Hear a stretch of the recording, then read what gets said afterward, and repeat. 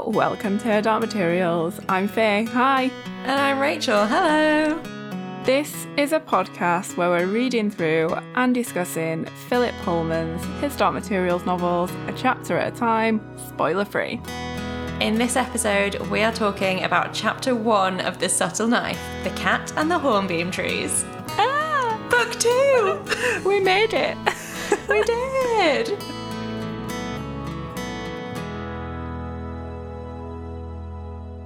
Well, hello, Rachel. Hello, Faye. How are you? I'm good. I feel all like I don't know what to do in a book episode. It's been so long. I'm all nervous. Yeah, we've been on quite the break. We've been on a Except break. for also not, because we released 2 whole episodes in the break. We did, and we did so much more as well. We were like, we're going to have a break because we deserve it. And then we were like, do you know what we should also do? Not have a break. And that's what happened. Yes. What we've learned is we are not good at... I will post it on the podcast Instagram account, the meme that is... like it's like a Viking guy and it says pick your battles, and then underneath is like, no, put some battles down, put some of those battles down, less battles. Because that's me. I just keep picking new things up every time, and like we have a break and I'm like, oh, it means there's so much more time for more activities. Yeah And then we do loads of things. We did a lot. We did so much. But before we get into that, how are you? Aside from the fact that I'm having an absolute mare at the moment, I was having a perfectly nice day, and then all of the technical issues have befallen me in the last hour. Rach couldn't find a place to podcast. I couldn't. It's fine. I forgot to tell my housemates that I needed our little office space to podcast in, and they had lots of plans of things that they wanted to get done in the office, so I've vacated myself to the living room, which I'm very lucky to live in a house that has a spare room and a living room, but that's the joy of sharing a house with multiple humans. Yeah, that is true. Liam just sits in the bedroom, bless him, in our little 1-bedroom flat. I'm like, Liam, do you mind? And he's like, okay then. The joys of being super professional podcast peoples. Exactly. We are so professional. We have adequate space for doing a podcast. Of course we do. How dare you ask? And while I've been on a break, I've been like, oh, hey, do you know what I learned to do this year? Mix and master a podcast. Hell because yeah. I've taken over doing that from Johnny. And for some reason, I'm like, it's a new season, and I'm like reappreciating all the skills we've learned in season 1 / book 1. And like now we've come back and like, don't expect us to be that much better, but I feel like we've come back stronger. Totally. Don't expect too big of a thing. I was going to say, we know so much more now than we did in the first book. And it's super amazing to think about all the people that we've spoken to as well. Oh my God. So great. And hopefully we'll get some of those voices back, those familiar voices now, during season 2 of the show. But yeah, like during the break, we spoke to Caroline McCall. She was amazing. Fucking loved that. Yes. Caroline was wonderful to talk to, and I could tell she was so keen to talk about season 2 of the TV series, and I really want to talk to her about the witches because they look hot. They look so fucking hot. Luckily, a lot of the people we've spoken to are like, oh yeah, of course we'll come back after season 2. So yes, Amazing. And the other thing that we did, among other things, but the other thing that we were in your ears for, was we spoke to Kristen Russo. Can you believe it? As if we've been fangirlily slyly mentioning Buffering the Vampire Slayer in our episodes consistently. And then we actually got to speak to one of the hosts of Buffering about their journey with the books, which is so exciting. When you find out that somebody that loves something you love also loves another thing that you love, it's very exciting. Totally. And I think I said this in the actual episode in the outro when we spoke to Kristen, but it's so nice to hear somebody that we look up to and admire for hosting Buffering and for doing all the work that she does in the queer communities. Like you said, also loving another thing that you love and talking about that is so interesting because we're so used to hearing her talk about Buffy that to come in and talk about Lyra and everybody else, it was like, amazing. Other amazing things that we did during the break that was super fun, where we did a cute little like video for Patreon where we went through some quizzes of like what's your demon and like what character are you, and that was really fun and just kind of silly. Faye worked really hard going through all of our old episodes and has done a blooper reel, which is very embarrassing for me to listen to, but hopefully fun for you to listen to. Embarrassing for you? I literally do the biggest fucking burp that has ever fucking been done. Which is all accessible on our Patreon, and that's very exciting because we've had a couple of new patrons over the break as well, which is so exciting. So we need to say a big thank you shout out to Leanne and Kian. Yeah, thank you. Thank you, Leanne. Thank you, Kian. We appreciate you. And thank you for supporting us. It means a lot. Yes, and all of our Witch and Alethiometrist patrons have received cute little goodie envelopes full of merch, because we do merch now. We have a shop now. We took a break and now we have a shop.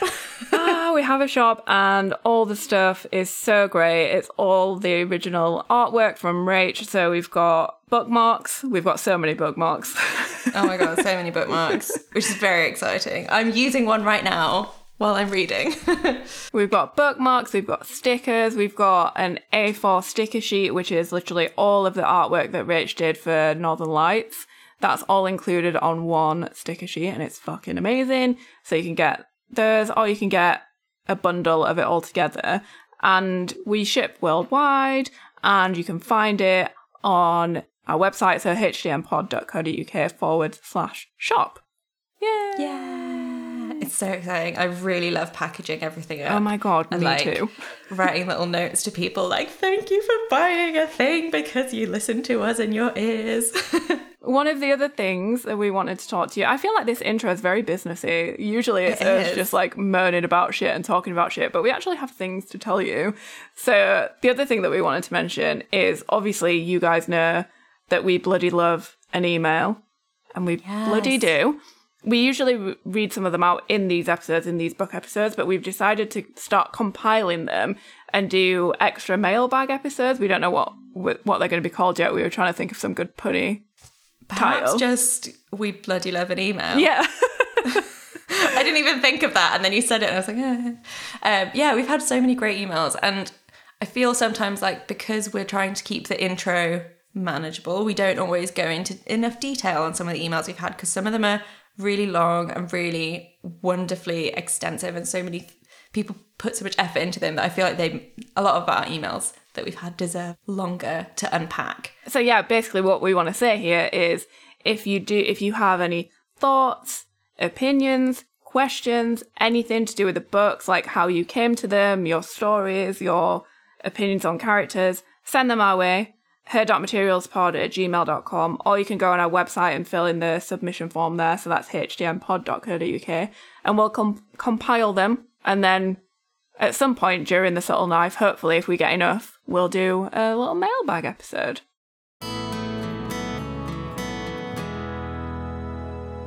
What would your demon be this week? It's been so long that I almost forgot to do that. Oh my god. I think in honor of this chapter and how lovely I felt reading this chapter, I'm feeling really in tune with my cat demon already. Yeah, I feel like he'd just be his regular old cat self. And I also haven't seen my neighbourhood friend cat in a while. She's not been in the garden in ages and I miss her. And so yeah, I really want a cat. It's funny because I also went for a cat this week. Yeah. I'll tell you why, mine's not as like nice as your story. So I've been going through some shit and like everything feels like, I'm sure a lot of people are feeling this wherever you are really with the pandemic, and it's been 6 months and it's not going anywhere. And like everything just feels a bit like relentless and like monotonous. It's just like the same shit all the time. And it's a lot. So this is going to get a bit dark. Like I Googled what animals have like repetitive behavior or like have a routine that they always stick to. And the first thing that came up, which I refuse to have as my demon, but I'm going to tell you anyway, is that it happens to a lot of animals in captivity, which is really sad. They'll have like repeated behaviors that have nothing to do with their life, so it's nothing to do with like food or mating or anything. It's just because they're in captivity, and it's so horrendous for them being in captivity that they do these horrible repetitive behaviors.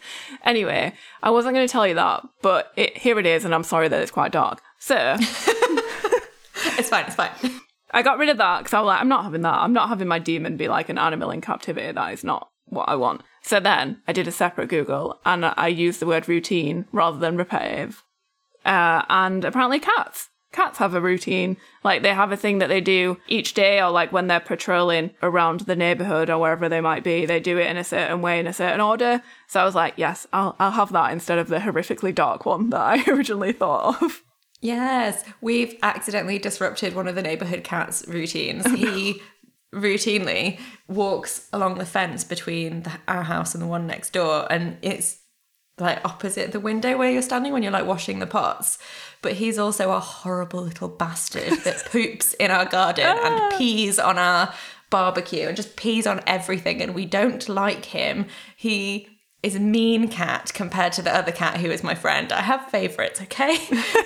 And we've disrupted his routine because sometimes when we see him about to pee on things, we run out into the garden and make ourselves really big and make a loud noise to scare him away. Oh my God. It's not cool. We would never like physically, like we wouldn't spray him with water, we wouldn't do anything like that, but we just go and we make ourselves big and make a loud noise, and then he runs away. I think now his routine is he gets to like halfway along the fence and then he drops into the neighbour's garden instead of our garden. And occasionally we'll see him coming across our garden, but he looks really worried, and then he sprints to the neighbour's garden. Oh, this poor cat, we've ruined his patrol. Oh no, patrol cat. Poor patrol cat. Before we get into the chapter, I wonder if anybody noticed that our intro music has changed a bit. So Yay. During the break / during the past year or so, Johnny has been playing with the intro, and he's learned loads of new exciting music skills, and he's applied them to our theme music. So Yay. It's new book, new theme music, very exciting. Yes, I fucking love it. I love the drums. It's very Yes. it's very My Chemical Romance, just Oh my God. I remember I'm so sorry, Johnny. He really hates it when I try and describe. I'm not a music person. I'm a very visual person. And so when I tried to describe how we might want the sound of the music changing slightly for the second book, I was like, oh, well, so we're in Lyra's world, but we're also in our world. And we meet a new character, and there's a lot more of like a masculine energy introduced, and there's a lot more modern vibes introduced. Make and it he was like, Johnny. how do I introduce masculine energy to this piece of music? I'm too vague, I'm too fluffy and vague. And then he put drums in, and I was like, that's what I meant, masculine energy, thank you very much. Drums equal men, apparently. According to my brain. Yeah, but it's great. I fucking love it. Yes, I love it. Woohoo. It's very exciting. Yeah, we hope you enjoy it too. Also, that's another thing our patrons got. We posted their old music on Patreon for everyone, so they could download it and have it for themselves if they want, because it's super nice. I imagine it'd be quite nice as an alarm to wake up to. Yeah, I was just thinking that because it's very chill. Yeah. Yeah, so we'll also put the new theme music up at some point soonish. Yeah, we shall. Woo. New music, new book. Should we do it? Let's do it! Yay!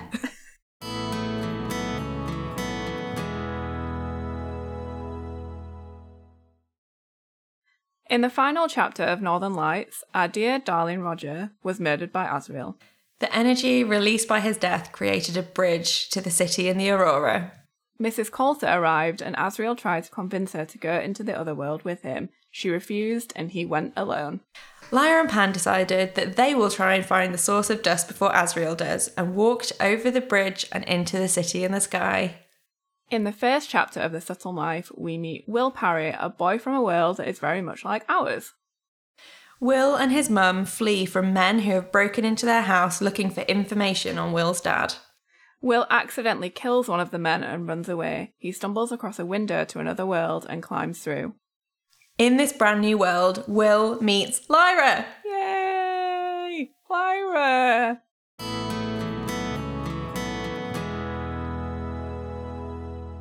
I feel, before we get into like the actual what happens in this chapter, I feel like everybody probably had a very similar experience when they first read this book, because you've just left Lyra, and already, even just after reading this first chapter, the events of the last book seem so far away, even though we know it's only a few days. But anyway, you start this book, you open it, the first word is Will, and you're like, who the fuck is Will? Yeah. So Phillips left us in the last book on possibly the biggest cliffhanger of all time. It's not even a cliffhanger, it's a world hanger. She's not stepped off a cliff, she's stepped off a world into another world. And we don't get to know what happened to Lyra.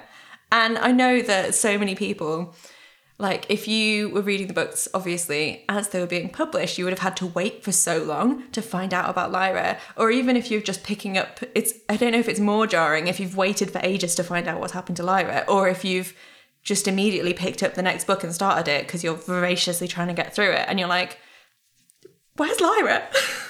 Where's Lyra? Right? Yeah, it's. I remember you texting me and you're like, how are you getting on with the subtle knife? And I was like, I'm like 3 pages in and I don't understand. Am I reading the wrong book? You're not, I promise. But what I do have to say is one of the first things I think, aside from when you pick up the book and you're like, who the fuck is Will?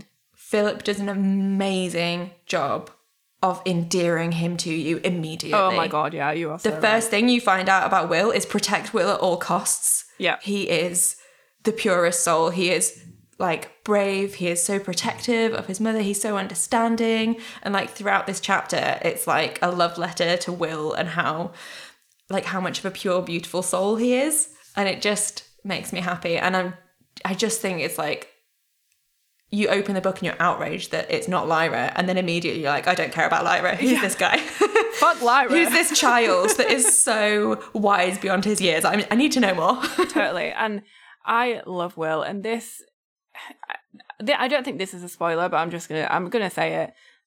When I first read the books, not that it's a competition between Will and Lyra, but I was endeared to Will more than Lyra. I don't know, I think I just related to him more. Like you said, he's so precious and he must be protected at all costs. He's such like a loving, kind soul. And not that Lyra isn't, but I feel like I just related to Will more. But I will say that when I read the Northern Lights this time for the podcast, I related to Lyra a lot more than I did on my first read. So I'm wondering and like kind of like interested to see whether my opinion changes, like whether I stick with liking Will or whether, like I said, it's not a competition, but a lot of the times when you've got 2 characters, you kind of like one more than the other. So I'm wondering if my feelings and thoughts change towards that. But yeah, during this chapter, I was like, yes, Will, this is why I love you. With Lyra, her flaws are so very on the surface. And I wonder if it's just that this initial impression that we get of Will is so great. I'm interested to see if, as we continue, more of his flaws will show, because I think Lyra's very upfront about what her flaws are. Like, she's not shy about the fact that she can be like a little bit ignorant, a little bit selfish, and like a bit of a messy, just a little bit of a messy bitch. Totally. But yeah. like, I think, again, because Philip's working so hard to endear us to this brand new character, we struggle to find many flaws in Will in this like first chapter, I think. I wonder if it's got anything to do with they were brought up in different worlds, you know what I mean? Like Lyra grew up in that environment with a bunch of men basically who felt entitled to do whatever they want, so she learnt that from them. And then we'll learn more about Will as we go on. Should we get into where we start? Because where we start is immediately stressful. Yes, it fucking is. From like one emergency situation to another. We don't know where Lyra is, but Will is in trouble, and we know that straight from the off. The first picture that we get is, I really love how Phillips in this first few pages kind of weaves in little things, little hints and clues that kind of tell you that Will's world is far more similar to our world than Lyra's is. Definitely. And that he doesn't immediately lay out the situation between Will and his mother, but we kind of get little snippets of information that kind of point it out to us. So Will has his mother by the hand and is taking her to his old piano teacher's house.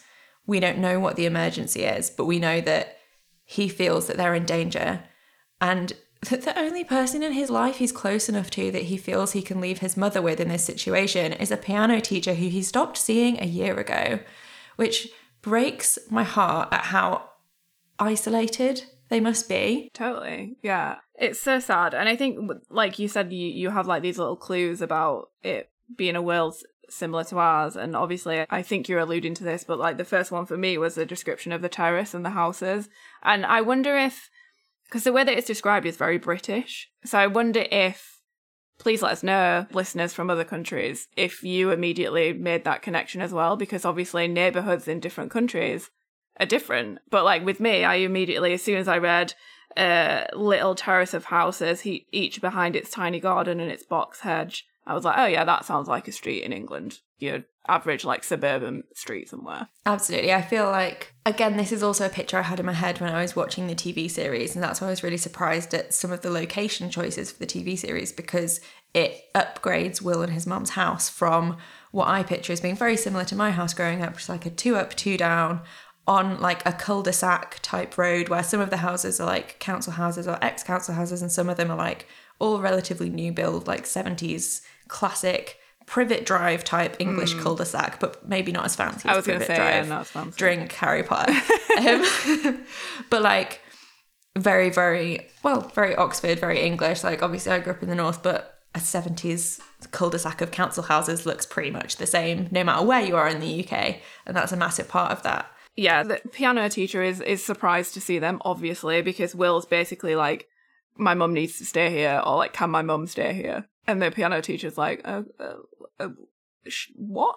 Like, what is going on? As you would. You immediately know from just like little hints and clues that Will is the one that is kind of in control of the situation and desperately trying to be in control of the situation, because he is holding his mother's hand. And Mrs. Cooper, the piano teacher, she's described as like elderly and frail and looking confused and a lot of this stuff. And his mother, I'll read the description of Will's mother. It's kind of heartbreaking, just especially with the description of Will and his mother next to each other. It's makes my heart like swell inside me. So Mrs. Cooper looked at the woman with the untidy hair and the distracted half smile, and at the boy with the fierce, unhappy glare in his eyes, the tight set lips, the jutting jaw. And then she saw that Mrs. Parry, Will's mother, had put makeup on one eye but not the other, and she hadn't noticed, and neither had Will. Something was wrong. And there's like a few more little descriptions of Will's mum, but we get little bits like she was clinging to Will's hand. In fact, I'm just going to read that as well. Will looked up and down the road before closing the door, and Mrs. Cooper saw how tightly Mrs. Parry was clinging onto her son's hand, and how tenderly he guided her into the sitting room where the piano was. And she noticed that Mrs. Parry's clothes smelled slightly musty, as if they'd been too long in the washing machine before drying, and how similar the two of them looked as they sat on the sofa, with the evening sun full on their faces, their broad cheekbones, their wide eyes, their straight black brows. You just got this impression that Will is such a protective character. Do we know how old he is? I think he's maybe 12. Yeah, I think it says 12. We see straight away how much love he has for his mum, and I think that's what endears you to him straight away, right? Mm-hmm. Any character in any book professing such a love or showing such a love for their parent or guardian or whoever, it just immediately endears you to them. And then when you layer the fact on top of that of his mother's being described as very vulnerable, that immediately is an extra layer on top of that endears you to him significantly and piques your curiosity as well. We're like at the beginning of this book, we don't know who they are, but we know this small fierce boy is clearly looking after his vulnerable mother, and we don't know why they're in danger, but immediately I think we're already rooting for them. We get more hints here that Will's mum's struggling with her mental health. We hear him say to the piano teacher, Mrs. Cooper, things like, it's too difficult to look after her at home right now. I don't mean she's ill. She's kind of confused and muddled, and she gets a bit worried. So we can see here as well that like Will needs to convey this situation to Mrs. Cooper, but he's also being super careful because he can't do it in a way that will alarm her to then maybe get in touch with social services, because we learn in this chapter that is Will's biggest fear, that somebody will take him away from his mum. So it must be so fucking complicated for him in his head to try and word it in a way that is like, this is serious, but also it's not serious. So serious. Yeah. This is serious, but I have a handle on it enough that you shouldn't worry about me or the situation, but you do have to help me in this situation. It's a nightmare, and especially as his vulnerability as being a 12-year-old is that the authorities or somebody older can just take everything away from him, and he's clearly been working so hard. And further along we get a bit more of a picture of how long this situation has been in play as well. And I think it's just really important to kind of keep remembering how young he is, because throughout this chapter I kind of forget. I kind of assume he's like 16 or 17, but he's not. He's really young. He's the same age as Lyra. Mm-hmm. It's easy to forget that he's so young because he's so emotionally intelligent and just generally intelligent. I think it's just a big part of it is the common sense as well. Like, he knows how to cook himself beans on toast, and Lyra cannot do that shit. She's kind of useless without servants being a thing that exists. Oh my god, we'll get into that later because I have many things to say. I have many things to say when we get there. So yeah, it's a desperate situation. There's a bruise on her cheek, which is then reflected. The same thing happens to Lyra later in the chapter, which is interesting. And Will's brought like packets of food and stuff so that like Mrs. Cooper, again, like trying to make it all okay so that Mrs. Cooper doesn't worry as much as she maybe would and then maybe go to the authorities. Will's like, he's brought food, he's brought everything that his mum might need, all that kind of shit. There's a bit here as well where Mrs. Cooper's like, does she need a doctor? And Will's like, no. And then they mentioned that they don't have any other family. It's just them, just the two of them. The way that Will, the desperation and the way that he's like communicating this, it genuinely breaks my heart. Because yeah, when she mentioned social services, Will's like, no, she just needs a bit of help. I can't do it anymore for a little while, but I won't be long.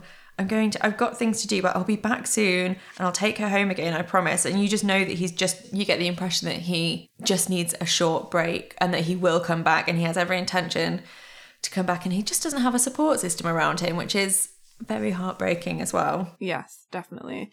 And then Mrs. Cooper ends up saying yes, and Will says that he's going to stay with a friend, which we can assume is a lie. Like, do we think that would have happened if things didn't go tits up? Absolutely not. Yeah. He would have just stayed home alone. Yeah. He says bye to his mum and that he'll phone her. Obviously, they're both upset. And again, it's just Philip, like, kind of hammering it in how much they love each other and how close they are. And you just have this really strong impression of this fierce little boy, but fiercely loving. And this whole chapter is just us going to shouting about how great Will is. I wonder if we've learned that they don't have any friends or family. I wonder if he's ever spent a night away from her. Oh, I wonder. Maybe when he was like much younger. Yeah, but it sounds like they've been on their own for forever, so like it's obviously difficult. Well, he's made a point of not making friends, right? Yeah. That we find out later, so yeah, maybe not. Oh, well. I know. So another description that he's left Mrs. Cooper's house and he's going home, and we get another description of the little road where Will and his mother live. And again, it's just like I was saying, like the cul-de-sac vibe. It's a little loop of road on a modern estate with identical houses, of which theirs was by far the shabbiest. And there's like herbs in the garden that his mum planted but that have died because she's forgotten about them and they've not been watered. And then his cat Moxie comes and says hello. Moxie. Moxie is my favourite. And Moxie. One of my notes here is just, yes, Moxie. Will is a cat person. I love that Will is a cat person. I'm a cat person. It makes me very happy. It's great that there are 2 cats in this chapter. Love it. There's like 3 descriptions of how Will approaches cats in this chapter. I'm like, I am Will. I approach all and any cats and love them. He picks up Moxie, takes her in the house. First things first, he feeds her because that is the most important thing to all cats. And he talks to her as well, which is really cute. He says, how long will it be before the man came back?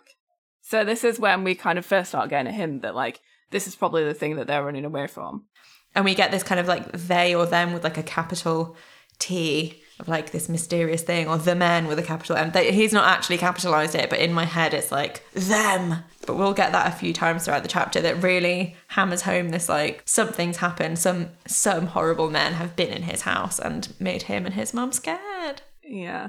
Also, it says that he's searching for that leather writing case, and then it says that he's like upstairs looking through his mum's drawers and stuff, and then they use the word underclothes, which kind of caused the same reaction in me as when Lyra was calling everyone dear in Northern Lights. Aww. I I feel like it's such an old word. Wouldn't you just say underwear? Is Philip too fancy to say underwear? Or is it the time? Would he have said underclothes? I don't know. It's the 90s. I would have said pants. Yeah. I just said he'd have felt awkward rifling through his mum's pants. Yeah. But and I understand don't know. that, like, maybe pants wouldn't fit, but underwear, right? It just didn't sit well. I just don't think a 12-year-old... Undies, knickers, Anything. anything. Underclothes makes me assume it's like I don't think Victorian, of knickers and like... pants and bras. It makes me think of like a slip or like an undergarment rather than like a full-on clothing item that also I can't describe. Yeah, I get what I mean. The impression when somebody say underclothes, it's like a vest that's like joined onto pants as well, like a big onesie type thing, but not like Victorian times kind of. Yeah, like long johns or something, like Scrooge in his like night dress kind of vibe, not knickers and bras. Like just say knickers and bras. Maybe that's just Will being like extra embarrassed about that he can't even think underwear. He thinks underclothes. Maybe. I just think it's maybe more of a testament to the language that Philip uses and what he was used to using. Oh, bless him. Yeah. Get with the times, Phil. So he can't find this leather writing case. He has some food. Phone rings. Doesn't answer it. It rings 26 times though, because he counts it. He's so scared that he just sits there waiting for the phone to stop ringing. And whilst I hate a phone call, I think it's been a really long time since I've last like let a phone just ring. Usually, like, obviously I'm just so used to having a mobile phone, but like the idea of like your phone just ringing in your house, we used to have to do it all the time because when I lived back with my parents, my dad runs his own business from home, and if we picked up a customer phone call, he'd be annoyed because we'd always forget to take the message down properly. So it was better to just let it go to answer machine if we didn't recognize the number. And so we had to like set all the phones in the house to like a less annoying ringtone because we just had to ignore them. But I think that's the last time I've ever let a phone like ring off the hook. Well, remember the time when there were house phones and people didn't use mobiles and people didn't even have phones that would tell you the phone number on it? I remember back in the day, my mum and dad had one that was just like on the receiver that you just picked up. Thinking now how anxious I get when anyone rings me, I could not imagine how anxious I would get back in the day when you couldn't even see who was ringing you and you had no idea. Just answering the phone to someone that you have no idea who it is. No, thank you. It makes me think of like the Scream movies. Totally. As well. Yeah. It could be a scary person on the end of the phone. You don't know. So, for Will, it could be. It really could be. It's kind of like a horror film. Well, yeah, there's something very, very creepy about a phone just ringing and ringing and ringing and ringing. And nobody answering it in a dark room. He eats his beans, he puts them away, he carries on searching until it's like 1:30 in the morning. He is 12 years old. It's 1:30 and he's exhausted, so he lays on his bed fully clothed and just falls asleep immediately. And his dreams are tense and crowded, and his mother's unhappy, frightened face was always there, just out of reach. And that is heartbreaking because he is a child. There's a sentence here which I really like. And almost at once it seemed, though he'd been asleep for nearly 3 hours, he woke up knowing two things simultaneously. I just really like how he knows where the case is immediately when he wakes up, because that's so true for like me, and I'm sure many other people, that like you fucking frazzle yourself out doing all this shit and you're like, I need to do this thing and I can't do it. But then if you just leave it, have a little break, go to sleep, you wake up and you're like, oh shit, I know where this thing is now, or I know how I want to tackle this problem that I had before I went to sleep. And I just really appreciate that, because that happens to me a lot. I appreciate that, but also what happens to me is I'll be like just about to fall asleep and it'll come to me, and if I don't write it down or like make a note of it, then I'll think to myself, I'll remember that in the morning, and then I won't remember it at all, and whatever my ingenious solution was is completely out of my grasp and it's gone. So I'm glad that that's not what happened to Will. But also, this is terrifying because the two things he woke up knowing simultaneously is A, where it was, where the case was, but also B, he knew that the men were downstairs opening the kitchen door. That is a nightmare. That is fucking terrifying. I am a really light sleeper, and little noises in the night that are like sudden and wake me up, I will lay there absolutely still for like up to like 45 minutes to an hour sometimes, just listening to the house trying to work out if the sound is from inside the house or outside the house. It's worse since moving to a house, because when I was in a block of flats, I could just like write it off as being the upstairs neighbours, downstairs neighbours, side to side neighbours, like whatever. But in a house, you're like, it's a little bit more like, okay, well, everyone else has gone to sleep. What is that noise? Is it inside? Is it outside? Is it a fox in the garden? Or could it be somebody like trying to jimmy the back door? Like, or are we haunted? I don't know. And I lie there and I get like wound up in my head. And so I feel for Will in this moment, because the only thing worse than laying there for hours trying to work out if somebody is in your house is if somebody actually is in your house. Yeah, it is terrifying. He gets up and he knows that the men are downstairs, and then he lifts Moxie out the way. Bless Moxie. Hi, Moxie. And he goes into the room where he knows now that the leather writing case is, and he gets it. It's in a sewing machine, inside of a sewing machine. It's a handy little compartment that sewing machines have that usually you keep your bobbins and stuff in. You can hide fucking leather writing cases in there. He goes to find it, and the men, they're moving around downstairs. There's two things I want to pull out here. One thing is, lol, remember milkmen? Because it mentions a milkman. And I was like, remember milkmen? My parents still have a milkman. Do they really? I was just going to say, is it not a lost milkman profession? What happened to the milk people? The milk people. I was trying to be gender neutral, but it just made it sound like they're fucking, like their own, like alien species of milk people. Part person, part cow. Oh, God. I feel like a lot of like more countryside-y places still have them. Maybe, I don't know. Or people, I just assumed that it's like people in London don't have a milkman. But when we moved house from like a block of flats to like a cul-de-sac, there's a milk van that sometimes comes round in the summer. I've been woken up by like the clanging of all the like jingly bottles in the back. Oh my God, imagine. Because we've had the window open. I've looked out the window and been like, oh my God, this bloody milkman. Who'd have thought of it? I just can't imagine that, living in a block of flats in Peckham. Like, now that you're out in the suburbs, like, you have a fucking milkman. We don't get the milkman, we do. What happened to you? The other thing that I wanted to call out before we get into the horrificness is there's a typo in my book. Ooh, so, what is it? It's just after... So the men have said they've heard the milkman, so they need to go upstairs, and then that Will's like shitting himself because they're coming up the stairs. It says, Will braced himself as if he heard the quiet creak of the top step, and then it said, the man was making no noise at all, but he couldn't help the creak if he wasn't expecting it. But it says creak and if are one word. There's no space. Oh, mine doesn't. There we go. That's a difference. There we go. First difference of the book that we've noticed. It's a typo. That's interesting though, right? I wonder how that happened. Because I would assume that with new publications of the book, would you not just do a fucking copy-paste and put a new cover on it? Who knows? Maybe the font's a slightly different size, and on yours, I don't know, because it's not like it's on a different line on mine. I don't know. Okay, so Will is quite rightly shitting himself because this man is now at the top of his fucking stairs and he's in the bedroom and he's like, well, he's going to come into this fucking bedroom that I'm in. What the fuck? He does come into that bedroom and Will just fucking straight up runs and crashes into his like stomach, which is amazing because I don't know what I would do in that situation, but Will is definitely fight rather than well, he's fight and flight, I suppose, isn't it? Because like, yeah, he is fighting at the same time that he is flighting. Yes, fight to flight, flight to fight.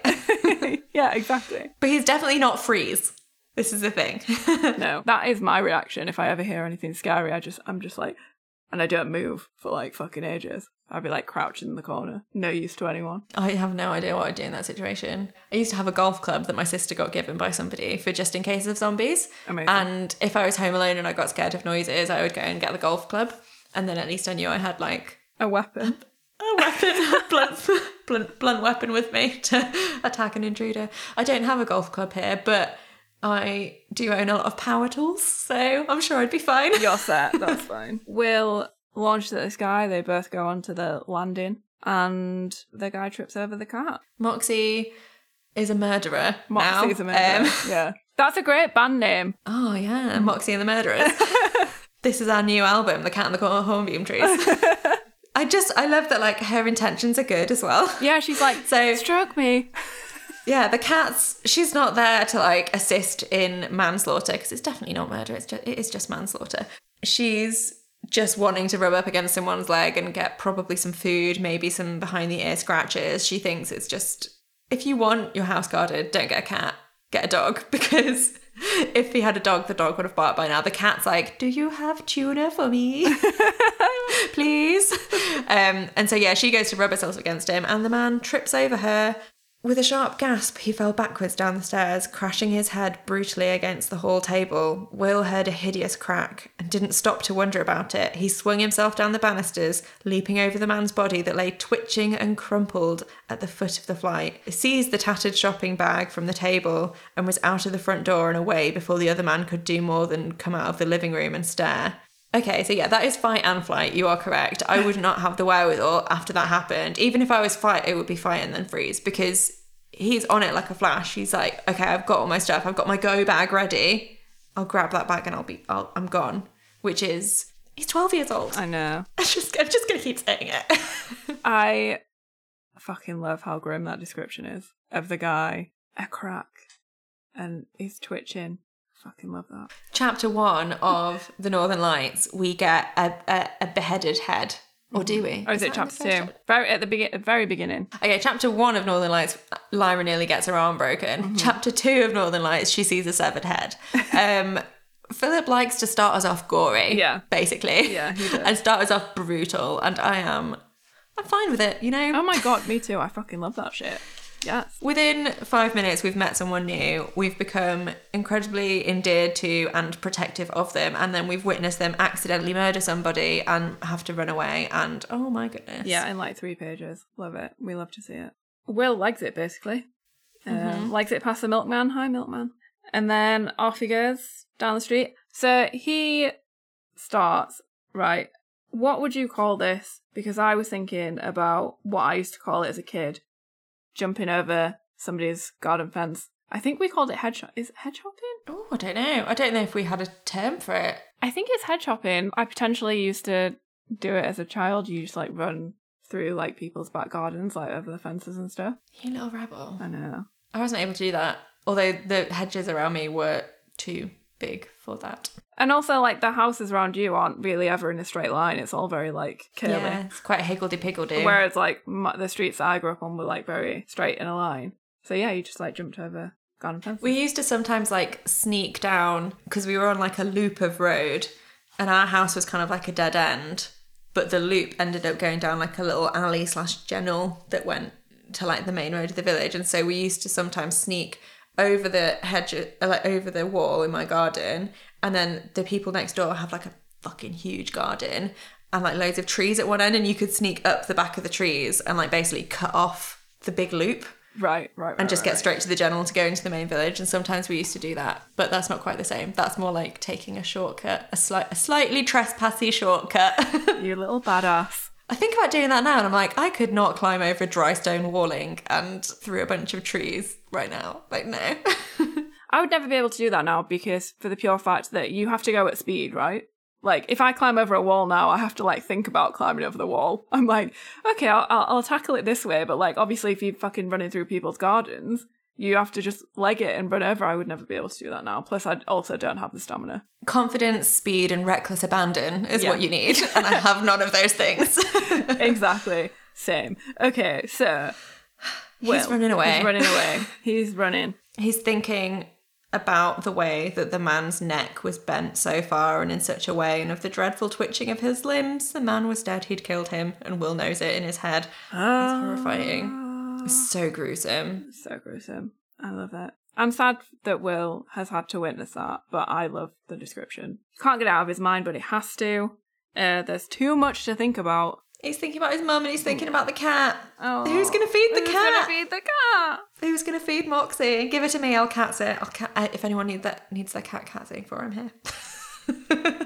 And then he says everything was going to plan, really, except that he'd killed someone. Oh, Will. I know. And then we have this brilliant time hop back to learn all about Will's backstory because, you know, we're only on page 8. The shit's already hit the fan. We're well into the deep end and we need to know a bit more about this kid and why we're rooting for him so hard. We learn a little bit more about Will's mum and her struggle with her mental health here.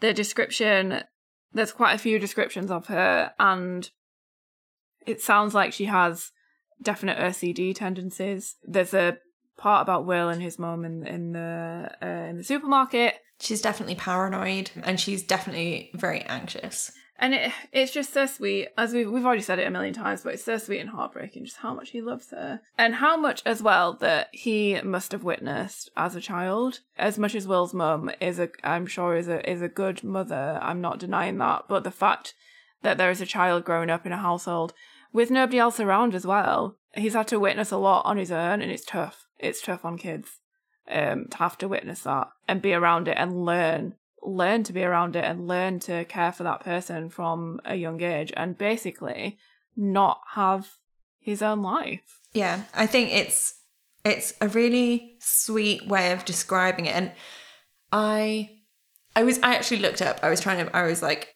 I wanted to know about other people's opinions because I'm not super well versed on a lot of stuff to do with mental health, and especially portrayals of mental health in the media and in literature. Like, I know a lot of times it can be quite problematic in the way that things are described and quite alienating to people who do have their own mental health struggles and etc. I was looking it up and I haven't found anything that says that they hate this description of it. And I do think that whilst Philip is describing Will's mum and her mental health struggles, at no point does he demonize her.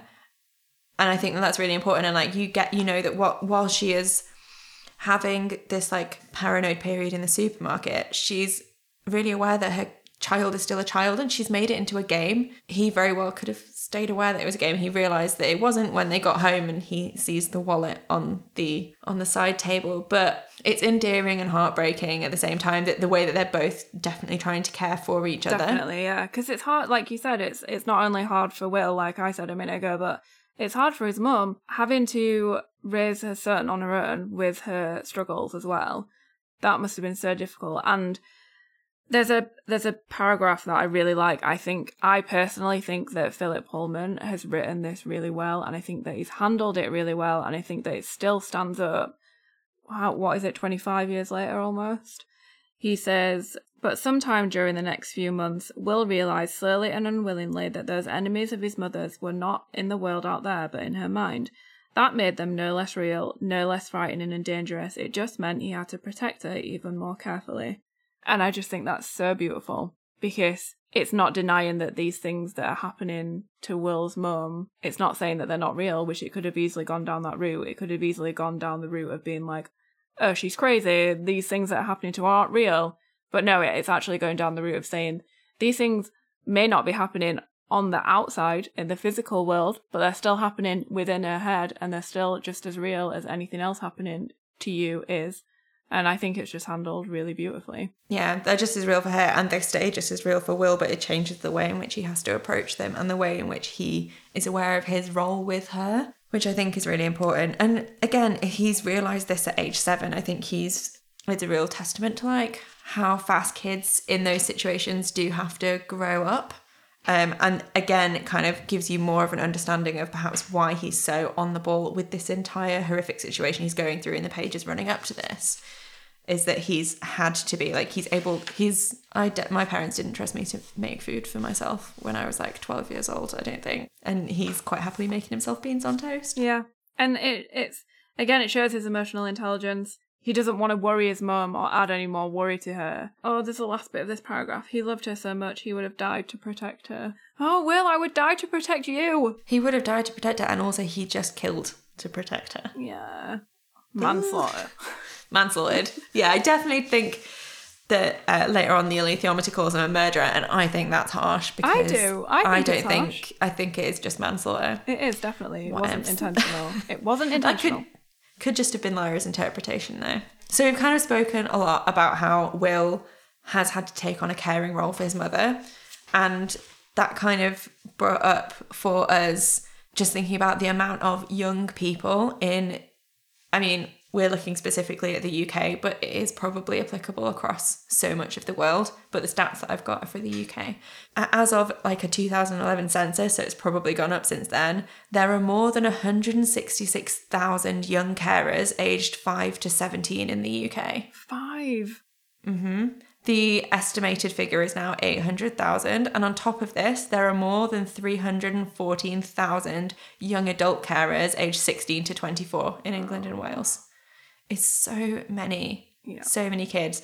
And so young carers are defined as people under 18 who help to look after someone who is ill, disabled, misuses drugs or alcohol, or needs help and is somebody in their family. Like, young carers can be considered as taking on caretaking responsibilities as young as 5 years old. However, the legal definition of a young carer means that caring roles could start even younger. And despite many being aged under the age of 16, financial support from the carer's allowance from the government is only available when they turn 16. Oh, great. So financial support from the government, if you're a young carer, is only available when you turn 16. And I think a lot of the fear that comes when you are a young carer is the idea of having your, you are the support system for your vulnerable family member. The idea that you would get taken away from them is terrifically scary. And so we've kind of compiled a few charities that help young carers and help to support young carers. And not only do they like help financially, help with their own mental health and helping them manage like the stresses that they're personally under, because perhaps the person they're helping to care for cannot help them in that way and be that support system that family members often are. And it also helps them financially and also helps give them breaks. So they provide like other carers to kind of come in and look after your vulnerable family member, so that some of these kids can do things like go on like an outdoor pursuits weekend, have dates with their friends, have like more normal childhood experience, or normal in quotation marks, like childhood experiences. And so some of those charities are Barnardo's, the Children's Society, and Carers UK. And then I also wanted to kind of point out towards CAMHS, CAMHS, which is, so CAMHS stands for Child and Adolescent Mental Health Services. And it is kind of like a branch of the NHS in the UK, but it helps to like assess and treat young people with emotional, behavioural and mental health difficulties. And it's also a form of support for like young people that are functioning as carers. They can help get some of the support they need through that services as well.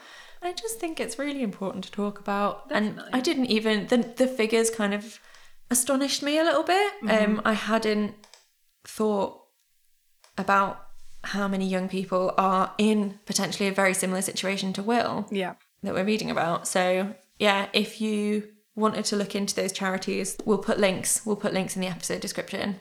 Yes, we will. After this, we learn a bit more about Will's dad, because we haven't heard about him yet. We learn that he vanished long before Will was able to remember him, and that Will was obviously very curious about him. Yeah, Will's dad is called John Parry. He was in the Marines. He became an explorer and went to remote parts of the world. And obviously Will was thrilled to hear about this, because who doesn't want an explorer as a dad? Like, if your dad's not going to be around, that's one of the coolest things that he could be, right?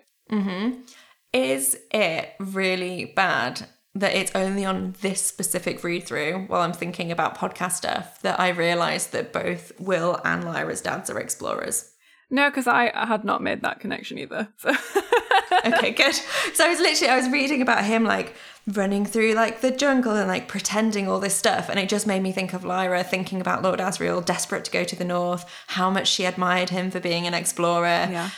And I just had never made that connection before, and I don't know why. No. But like just the fact that like both of their like father figures, because like obviously Lyra didn't know Asriel was her dad for a majority of the time. She was imagining like going to the north and exploring with him, but like yeah, both their dads are exploring men. Yeah, I'm sure that was definitely done on purpose, but then I just did not pick up on it when I read it. Me either. Yeah. Will obviously wonders about his dad. It's just natural to do that when your dad's not around. But he did also start to wonder about why there's no pictures of his dad. I think, yeah, it's interesting. We get this through the description as Will's growing up not knowing his dad. It goes from he's really curious. His dad becomes this like imaginary friend that he has almost, where he's pretending to know his dad. And then as he asks, like he kind of starts to doubt some of the questions, some of the answers his mum's been giving him, because he can't find the evidence for it. But then the sentence that she says, the thing that she says that kind of like solidifies for him how he feels about his father is that the one day you'll follow in your father's footsteps, you're going to be a great man too. You'll take up his mantle. Mm-hmm.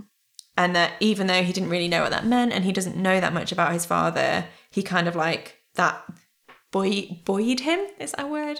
Like it buoyed him.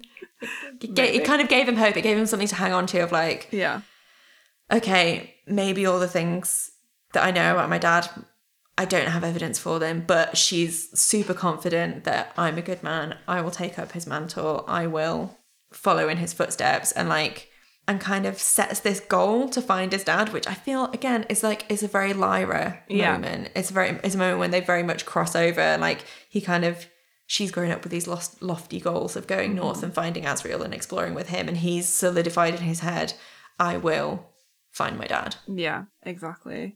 And I this next bit as well, we kind of go back into talking about Will's mum and her struggle. And the one thing that I wanted to just bring out about this section here is that I think that it's quite... I wonder if it had been written differently today. I think it's quite startling that it seems like his mum has never seen a doctor for her issues and they've never told anyone. Obviously, we went through that earlier about social services, etc., and I understand.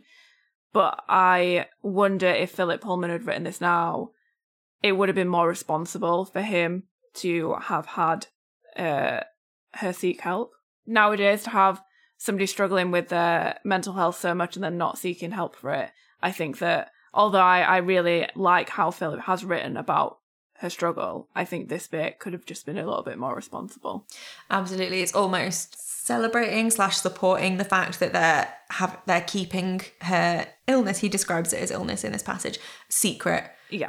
And that it's really important to them to not get found out, because actually if they were found out, the system might not have separated them so much as supported them if they'd have gone through the right channels and found the right support network. Yeah. And I understand the sentiment of not wanting to alert anyone to their issues because of the fear there. But I just think, if it had been written today, maybe it would have been written in a bit more of a responsible way.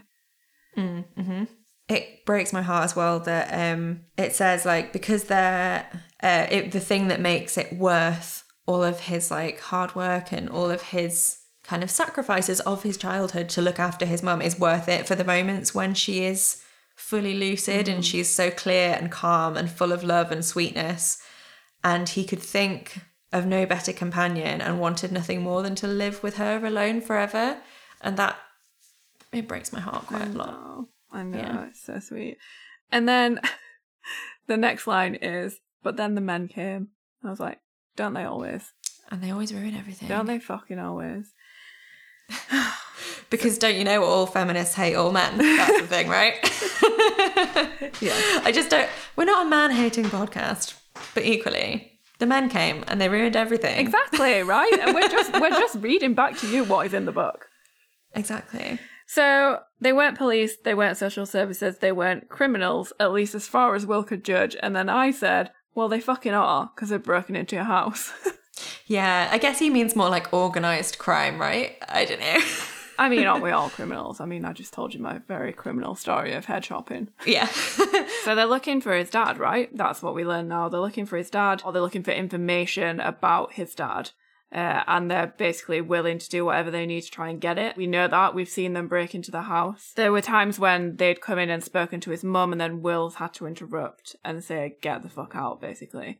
Basically, his mother was being harassed. Yeah. And it's unacceptable that he had to deal with that and that his mum had to deal with that.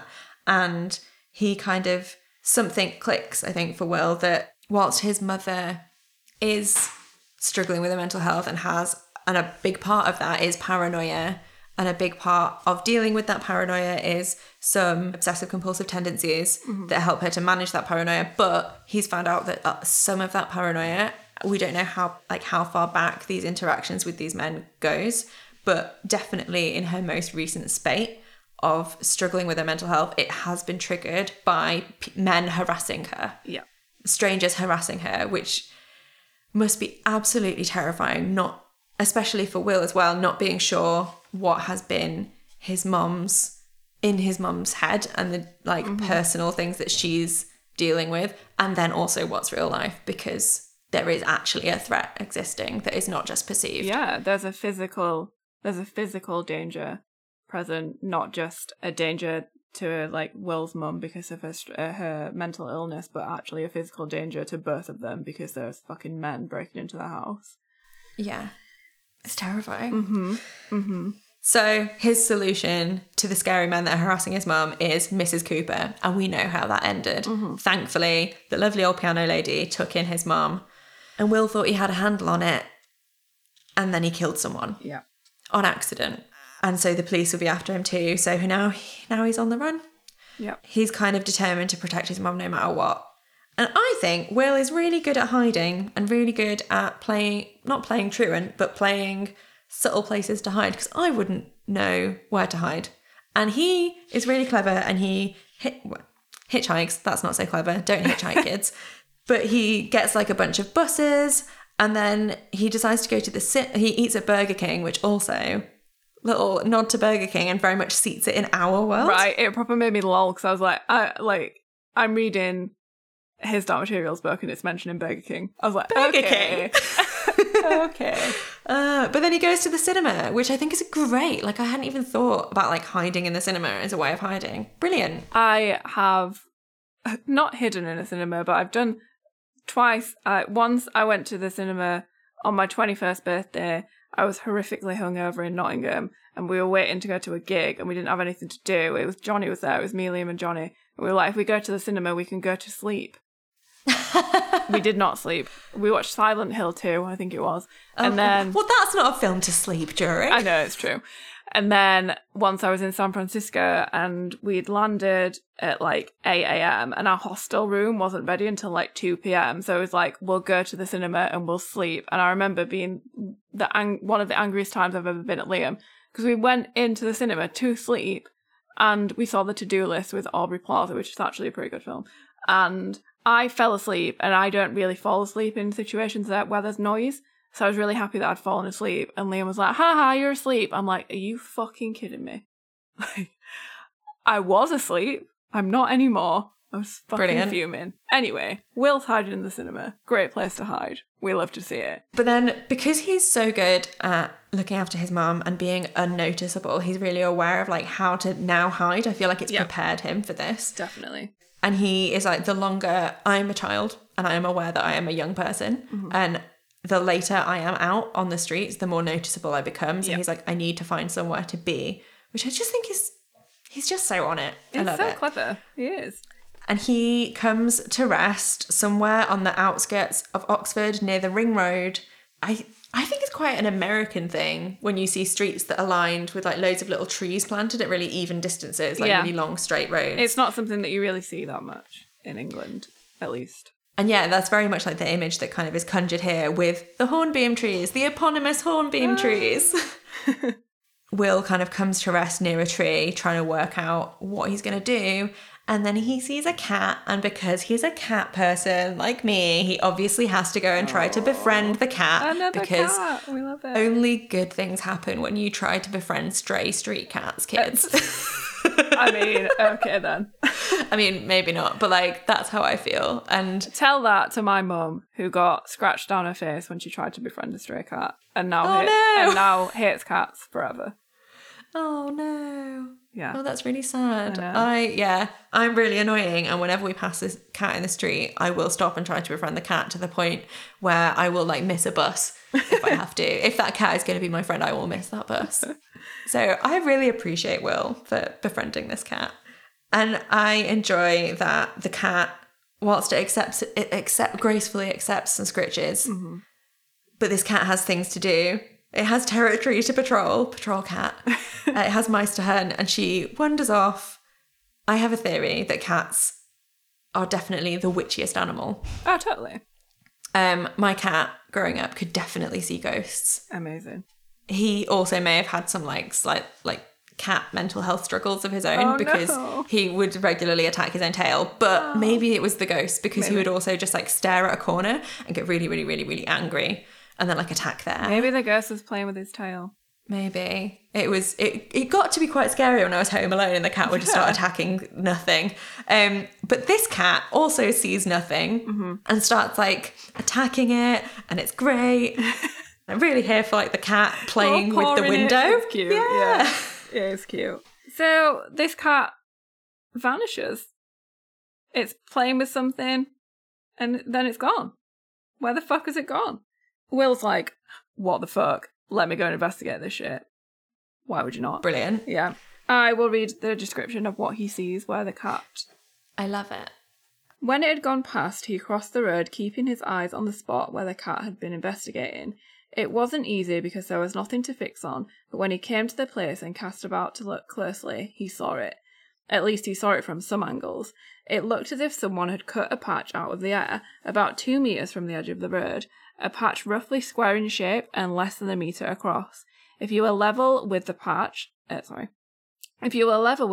that it was edge on, it was nearly invisible, and it was completely invisible from behind. You could only see it from the side nearest the road, and you couldn't see it easily even from there, because all you could see through it was exactly the same kind of thing that lay in front of it on this side, a patch of grass, lit by a street light.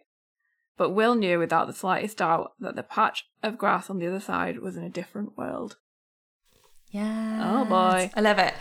The next bit says he knew it at once, as strongly as he knew that fire burned and that kindness was good. And that really annoyed me because I can't find it. There's a bloody bit in the Northern Lights where Lyra is as certain of something as she knows that something is bad and something is good. Yeah. Yeah. And I can't remember. And if anyone can remember what that quote, please tell me, because I've like scanned all my notes and I've scanned the book and I can't pick it out. It just rings It's like a bell. Lyra was as of certain of this as she knew that like nausea felt bad and something else felt good, or like unkindness, gentleness was, or something like that. And it's gonna piss me off if I can't find it. So please help me. Yeah. Send me that quote and tell me where it lives. It rings a bell. It definitely does. What's really funny about this is that Will just goes fucking straight through it. He's straight in there. Yes. Like, I'd be like shitting myself. And also, it makes me feel really claustrophobic because it says that the window is only like, does it say maybe less? It says less than a meter across.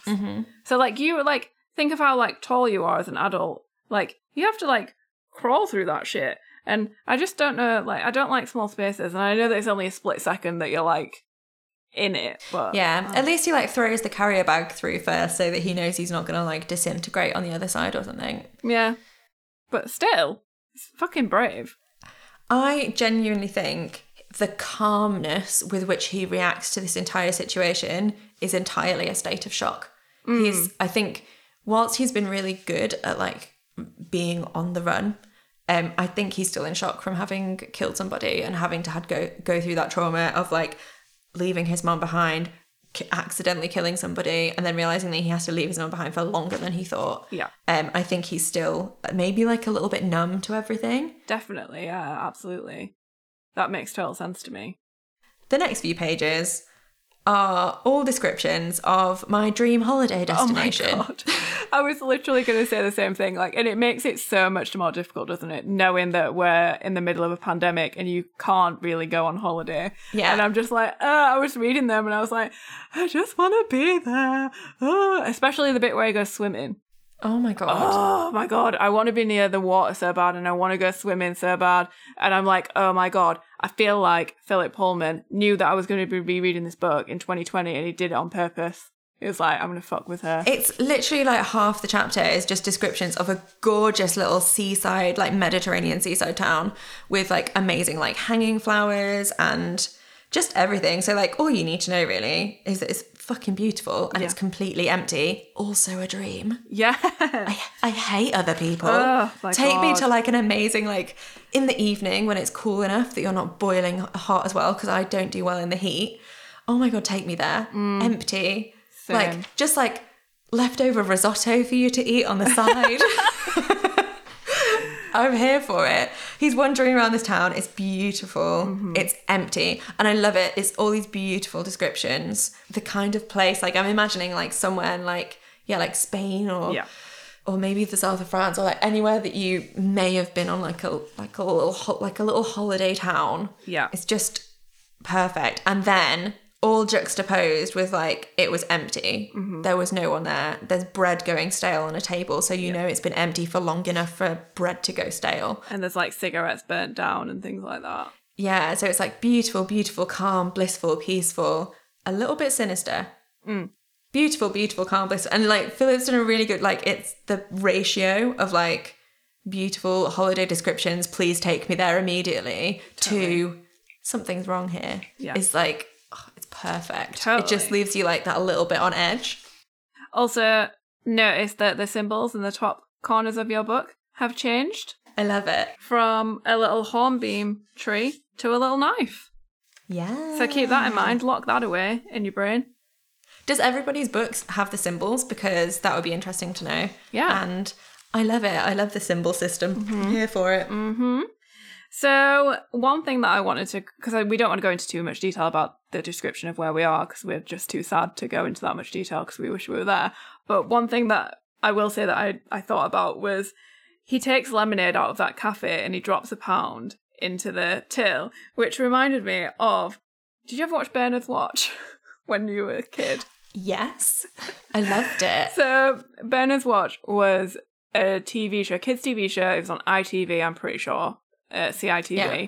And it was about a kid called Bernard who had a watch, go figure, and he pressed it, the little watch. It's like an old-fashioned pocket watch. Yeah, and he pressed it and time stopped. And every time he went to a shop, when he'd pressed his stopwatch, he took something out or bought a magazine or whatever, he'd always leave the money behind. And I always thought to myself, because he's a good boy. You little goody fucking two-shoes. Like, I'm sorry, but like, if that was me as a teenager, there's no fucking way I'd be leaving that money behind. But now, as an adult, I definitely would. Like, as an adult, like, I worry more about like, oh, like, I wouldn't want to steal from anyone. Like, I want to make sure that whoever owns this little quaint shop gets their money. I want to support this small business. Exactly. I want to support the small business. But when I was a shitty teenager, I didn't think that at all. And I'd be like, yeah, fuck off. I've got this shit. But anyway, I just wanted to draw that comparison there. I love that he pauses when he pops the £1 in the till and opens the till again and checks it. Because he's like, oh, maybe the money will tell me where I am. And the money's called Corona. Well, again, right? I told you, Philip Pullman, he wrote this. He knew. He knew Thanks, we were Phil. going to be reading it. And he was just like, I'll pop that in as a little fucking slide egg. Thanks, Phil. Cheers. Appreciate it. Brilliant. Right. We've described it. He's walking around. He goes for a little swim. He looks in a few places for food and he can't find any food. Or he goes into a hotel and it feels too big, so he comes back out. So he goes back round, I think. He puts his empty lemonade bottle in the nearest rubbish bin. He's so conscientious. He is. And he finds a little cafe that looks kind of inviting, that he's kind of like, has a draw to. He goes in. He goes up the stairs because he's like, I need to like eat and I need to rest and all that shit. And so there's like a little apartment above the cafe. And he is standing near the door and he gets like a sense that there's somebody else there. Who? And then Philip points out his own irony. Yeah, exactly, yeah. So he's like, shit, this has already happened to me once today. Like, yeah. So he's standing at the door, like kind of wondering what to do. And then suddenly the door burst open and something comes hailing at him like a wild beast. And I'm so excited. Yeah. But yeah, I love that Philip just points out, he's like, hey, look at this thing that I did of like somebody waiting behind a door and Will crashing into them. And then now Will's waiting behind a door and someone else is going to crash into him. Look at what I did. And he points it out and it's like, stop patting yourself on the back, Phil. We get it. You love it. But also we don't care because it's Lyra. Oh my God. I'm so fucking happy to see Lyra. And it's so great. Yay. And they have a fight, basically. Yeah. They have a fight. These descriptions of Lyra are really great. It takes us kind of back to those first descriptions that we got of her in the beginning of Northern Lights. Like it says that she crouches in a corner of the dark landing like a cat at bay. And it describes Pan. a large wildcat as tall as Will's knees, fur on end, teeth bared, tail erect. And it's just like that classic vision of Lyra, right? Mm-hmm. And she's here, yeah. But also, we're about to find out that Lyra's been here for like 3 days and she's not had a bath. Yeah, she fucking stinks. Like, oh no, Why? She had a bath. So I forgot that she had a bath at Asriel's, and I was thinking that fucking hell, think of how long before that bath. Maybe Bolvanger? Yeah. Before that? Maybe. Yeah, no, ridiculous, no. Like, if she's been there that long, why has she not had, like, sorted herself out a little bath and gone and, like, nick some clothes from somewhere or something? We learned that like, isn't she wearing furs? Yeah, it doesn't really describe what she's wearing at all, does it, actually, in this chapter? Yeah. But, like, It says that her clothes are raggedy, but that's it. Like, we kind of learned that Lyra doesn't really know how to look after herself at all. And it's so interesting. Like, I'm just going to get into it now. But with... my initial reaction is like when Will is like, help me, like, clean the dishes, whatever. I'm going to make this food. And she's like, servants cook in my world. And, like, I'm not going to do the dishes because that's a servant's job. Get a fucking grip, Lyra. Like, love it.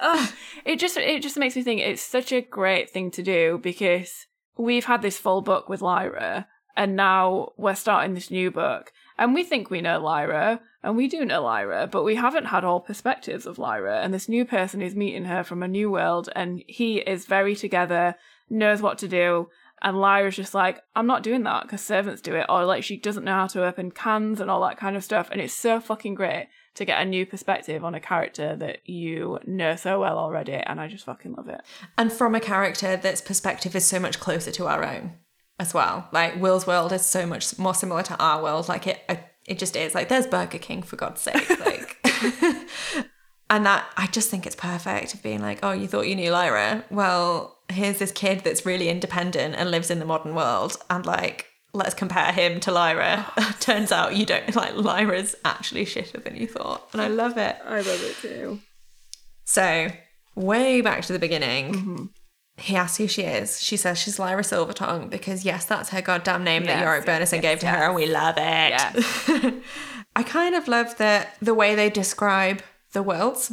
So he's like, oh, where are you from? And she's like, oh, she's not from here. Where is she from? She's from her world. It's Joined On. Yeah. I don't know why I like Joined On so much, but I really do. And, like, Will says it later when she's like, where are you from? And he's like, oh, also a different world. I guess it's also Joined On. Yeah. And I don't know why. It's just a really sweet way of saying it. Yeah, definitely. It's cute. It's quite childlike, right? Yeah. Yeah. I love it. So one of my other favourite bits about this chapter is the conversation that they have about demons. You know me, I love a conversation about demons. Lyra asks Will where his demon is. Then Will is, like, obviously shell-shocked because he sees Pan change from one form to another, and he's like, what in the fuck is happening? And then Will says, I haven't got a demon. I don't know what you mean. Oh, is that your demon? And demon is spelled in the way that we would spell demon. And I fucking love it. He says, like, a demon means something different in my world. It means something evil.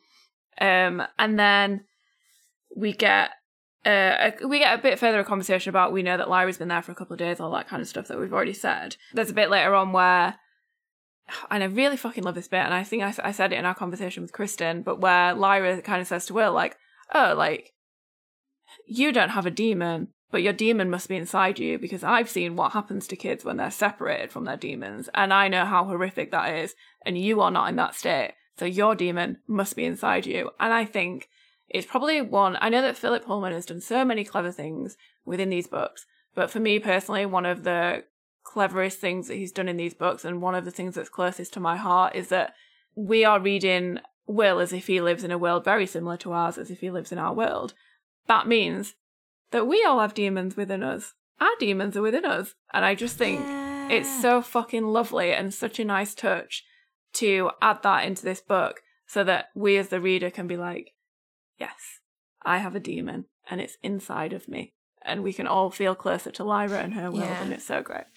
And then equally later in the chapter, when Will is looking at Lyra and her demon and he feels for a moment profoundly lonely, I also really relate to that, because I wish my demon was on the outside too. And, like, I think it's so relatable. It's so relatable. I'm really here for it. No, me too. It is. So then we get this bit, if we skip back a bit, we get the bit that we talked about where like Lyra doesn't have a fucking clue about how to make an omelette. She can't open a can of beans. She can't do anything. But it's really cute when she didn't realise the fridge existed because they don't have them in her world, which is adorable. And it's this combination of like ferocity and childlike wonder that Will recognises later on in the chapter. And he like gives her a can of Coke and she doesn't know what to do with it. She just holds it in her hands and enjoys how cool it feels. Yeah. Which I think is adorable. And then he opens it for her and she's just like, and when she tries to drink it, she gets bubbles up her nose and like snorts and burps and then like looks really angry at him as if it's his fault that he's embarrassed her by making her burp. And it's so Lyra as well, like a little scowl from her. Love it. And like when he's like, oh, I'll make an omelette, she's like, I don't know what omelette is. And he's like, what about baked beans? I don't know baked beans. And you just get the impression that she's in her, if we were taking a step inside Lyra's head, I think she'd be like, who's this guy that thinks he knows more than me? What's an omelette? What's baked beans? Totally. And there's they have a conversation about the food and like she watches him make it. And when she watches him make it, she says, or it says, her eyes followed everything greedily, watching him pull the eggs up into soft ridges in the centre as they cooked and tilt the pan to let raw egg flow into the space, which I actually just really liked as a description of how to make an omelette. I've realised I've been making omelettes wrong this whole time. Right? Same. She watched him too, looked at his face and his working hands and his bare shoulders and his feet. And the kind of intimacy of that description and the way that it's very focused on Will's body parts, it kind of, in my mind, alludes to the fact that she might have a crush. Maybe. It also alludes to me to the fact that he's not put his fucking shirt back on. Totally right. It already upset me when he put his jeans on when he was still a little bit damp after getting out of the sea, because there's nothing worse than getting out of the sea and like putting clothes on when your body's still damp. And he's probably sandy and it's disgusting and I'm not here for it. And but also just cooking an omelette shirtless. Right? Cooking an omelette shirtless. Are you not scared of the oil? The oil's going to get you. It's going to get you. Yeah. That butter's going to spit at you and you're going to end up with like those tiny little burns and just little drips. Oh, God. But also, Lyra and Pan, when Will's back is turned, just start dipping their grubby hands into the egg mix. Oh, fucking disgusting. Like that meme of that little boy that can't get his hands out of the mixing bowl. I'm so mad about that. You'd have to fucking throw it all away. And like, Pan's a cat and he's trying to dip his paws in it. I don't want to get fur in my mouth when I'm trying to eat an omelette, thank you very much. And it just harkened me back to in the first book when Philip describes Lyra as a little savage. Yeah. And like all of these descriptions of her as being like wild and untamed, and it's just like, yeah, she can't even wait for a fucking omelette. She's got to stick her hands in it. Like, get your grubby hands out of my omelette. It's so fucking disgusting. I would like, you just have to throw it all away. Like, gross. Mm-hmm. There's a description where it says, she seemed quite willing to take orders if she saw the sense of them. So he told her to go and clear a table in front of the cafe. And I actually quite like that description for Lyra, because I think that's very her.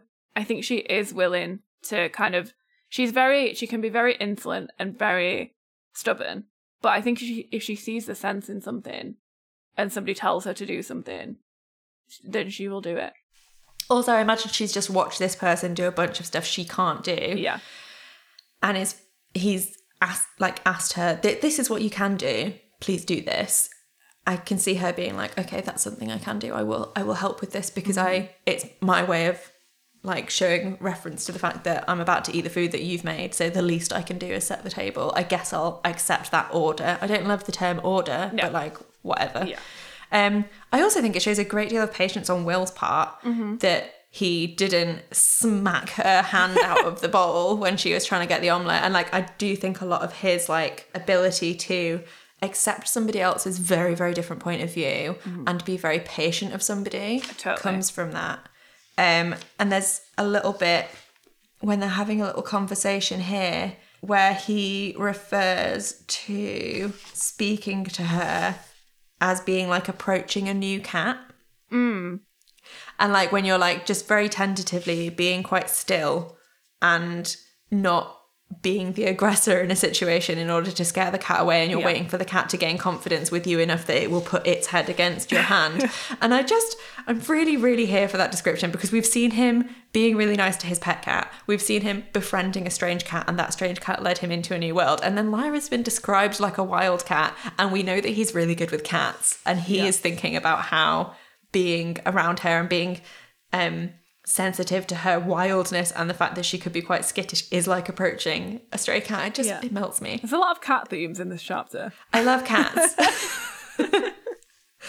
That's all I have to say about that. They have a conversation while they're eating. We mentioned obviously the bit about demons, but Lyra also mentions dust. And again, like when Will says dust, it doesn't have a capital D, which obviously I really enjoy. We kind of learn that she wants to find some scholars somewhere to ask about dust. And Will kind of says, like, I'm from Oxford and the scholars in Oxford. And then Lyra's like, what the fuck? I'm from Oxford as well. Yeah. And we like, yeah, that's when we kind of realised, I suppose, we put two and two together, really, that there's these two worlds. Well, three worlds, I suppose, if you count in the world they're in now. But there's these two worlds where there's an Oxford in each one of them, which is very interesting. Yeah, I really like it. And I like that. I'd love it if Lyra was like, we have a Burger King too. Except for he is the king of the burgers. I want to be the king of the burgers. No, it's really sweet. And I think, just to point out, because we mentioned it earlier in the chapter, the entire time they're sitting and having this omelette, he's kind of hyper aware that they had a scrap. And she's sat there with this bruise on her cheek that kind of mirrors the bruise on the cheek that his mum has earlier in the chapter. And it makes you wonder, like, perhaps what made Will snap and run away is, like, did he end up getting into, like, maybe a small physical altercation with his mother? Is that how she got the bruise on her cheek? Oh, yeah. Is that kind of triggering some guilt in him? We don't know any of that backstory, but it makes you wonder the fact that he's focused on that bruise. Yeah. And that bruise on her cheek was mentioned earlier. Yeah. And Will's also aware all the time of, like, Pan changing and how crazy that is for him to see a demon change. And he's just like, again, I think he's in shock because he's in a new world and he's seeing, like, an animal, like, change shape in front of him, and this, like, random little girl that's muddy as hell. Like, I wonder if he's just reached his threshold. He's maybe in a bit of shock and a bit numb, and he's just reached his threshold on, like, weird stuff that can happen today. Like, he's already killed somebody. Yeah. He's already run away from home. Like, he's already in a new world. Like, how different is it going to get? I think he's just, like, rolling with the punches, you know? Yeah, definitely. So Lyra wants to see how Will got into the world. She wants to see the window, and he says he'll show her in the morning because he's tired, but she'll have to find the scholars by herself. So her plan really then is to go through into the other Oxford and find some scholars. And then this is a bit with a dishwashing, which I won't go into again, but fucking lol, get a grip, Lyra, wash the dishes. I love it. It's so sweet though. Like, and then when she does wash the dishes, she tries so hard because she respects him now. So it says that she waits until she was sure that he's asleep. Do you think that's because she's so fucking stubborn that she doesn't want him to see that she's washing the dishes? I think so, and I find that really endearing. Yeah, me too. Because she's still our Lyra. She's still our Lyra, and I think it's also really obvious that the two of them have some kind of connection from the off. For the fact that Lyra's even really giving him the time of day kind of makes me think that.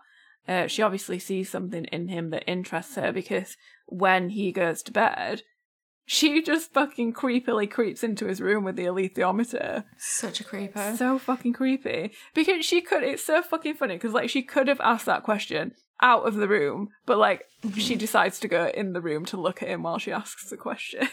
It's perfect. I also, again, it just kind of speaks to Will's character as well, just the fact that she's like, why would I wash the dishes? There's millions lying around. And he's like, no, this is somebody's home that we are staying in. And, okay, neither of them mentioned how weird it is that there's nobody around, which is weird in itself. Oh, yeah. But he's like, I don't know how long we're going to have to stay here, but while we do, okay, we'll eat the food because we have to eat, but we'll tidy up afterwards. Yeah. I will put my pound coin in the till. Like, we will treat it right.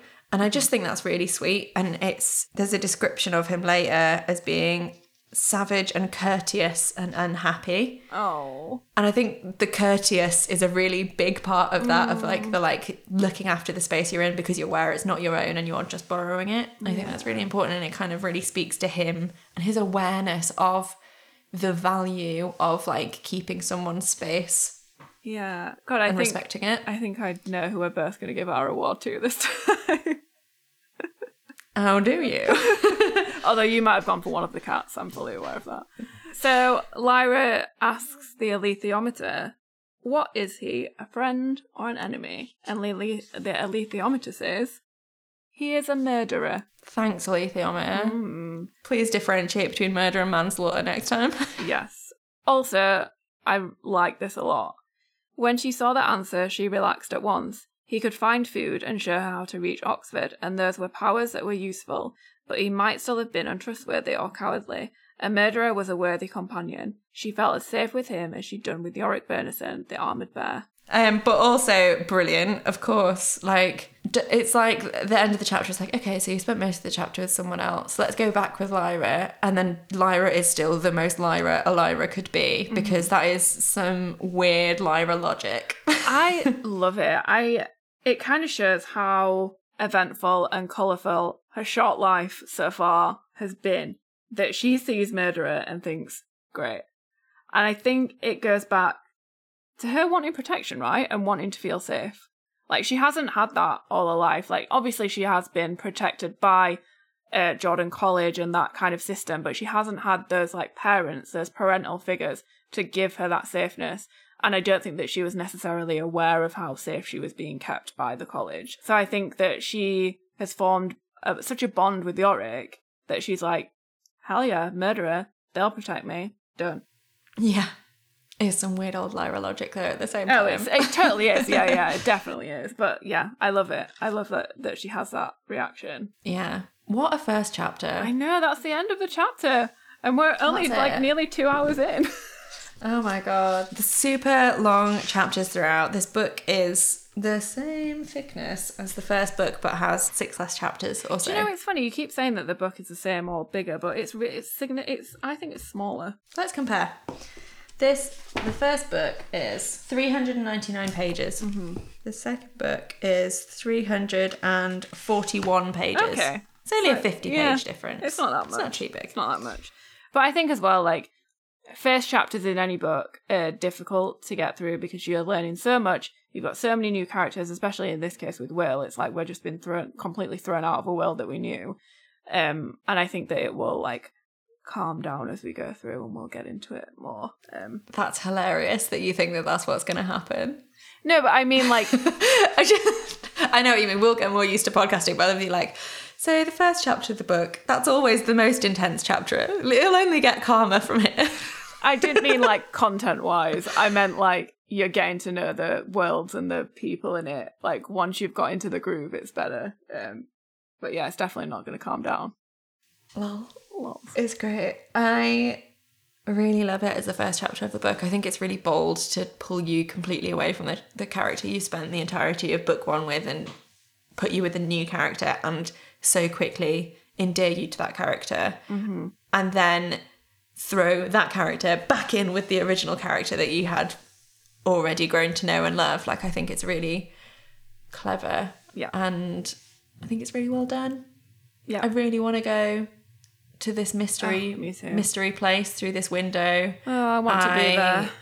Desperately want to be in a deserted, warm seaside town where I can go swimming in the sea and, like, can I just be Will in the sea? Can somebody please, like, open a window in my garden and I'll, like, go through and I'll just be in this, like, brand new world. Yes, please. And exist, and it would be great. I would fucking love that. Ugh.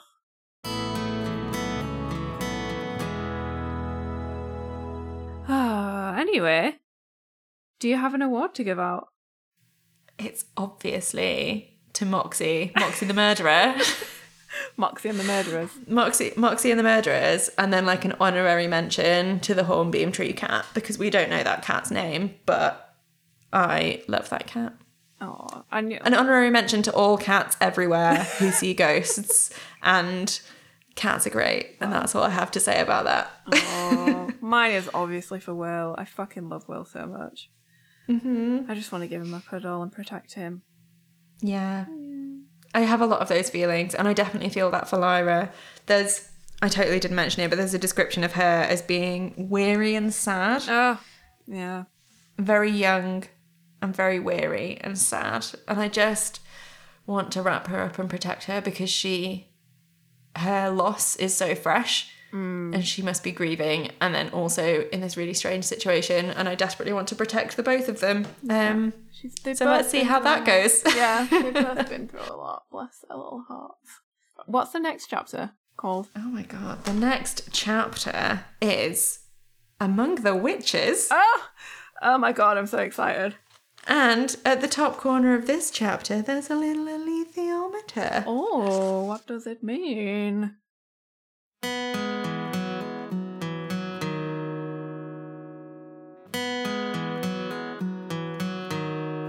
Thanks so much for listening to this episode of Her Dark Materials. You can find us on Twitter, Instagram and Facebook at HDMpod, and you can email us at herdocmaterialspod@gmail.com. You can also visit our website at hdmpod.co.uk. If you want to support us, you can become a patron at patreon.com/HDMpod. We also have a shop where you can buy merch featuring all original artwork from Rach. You can find it at hdmpod.co.uk/shop. You can also rate and review us on Apple Podcasts or wherever you get your podcasts if it lets you review, because it helps other people find us. I'm Faye, and when I'm not talking about Lyra and Pan, you can find me chilling on the internet at Fayley, which is FAYELEYYY on Twitter and Instagram. And if you want to read some of my old blog posts, I'm on Medium at faye.ducker. I'm Rachel, and when I'm not here chatting to you lovely folks about demons and dust, I'm making designer toys, art and illustrations. You can find me over on Instagram at RachMakes, on Twitter at Rach_makes, and on my online shop, rachmakes.co.uk. A huge thanks as always to Johnny Knott for his musical stylings and the snazzy new theme tune. We'll see you in 2 weeks' time, and don't forget, keep telling stories, and all will be well.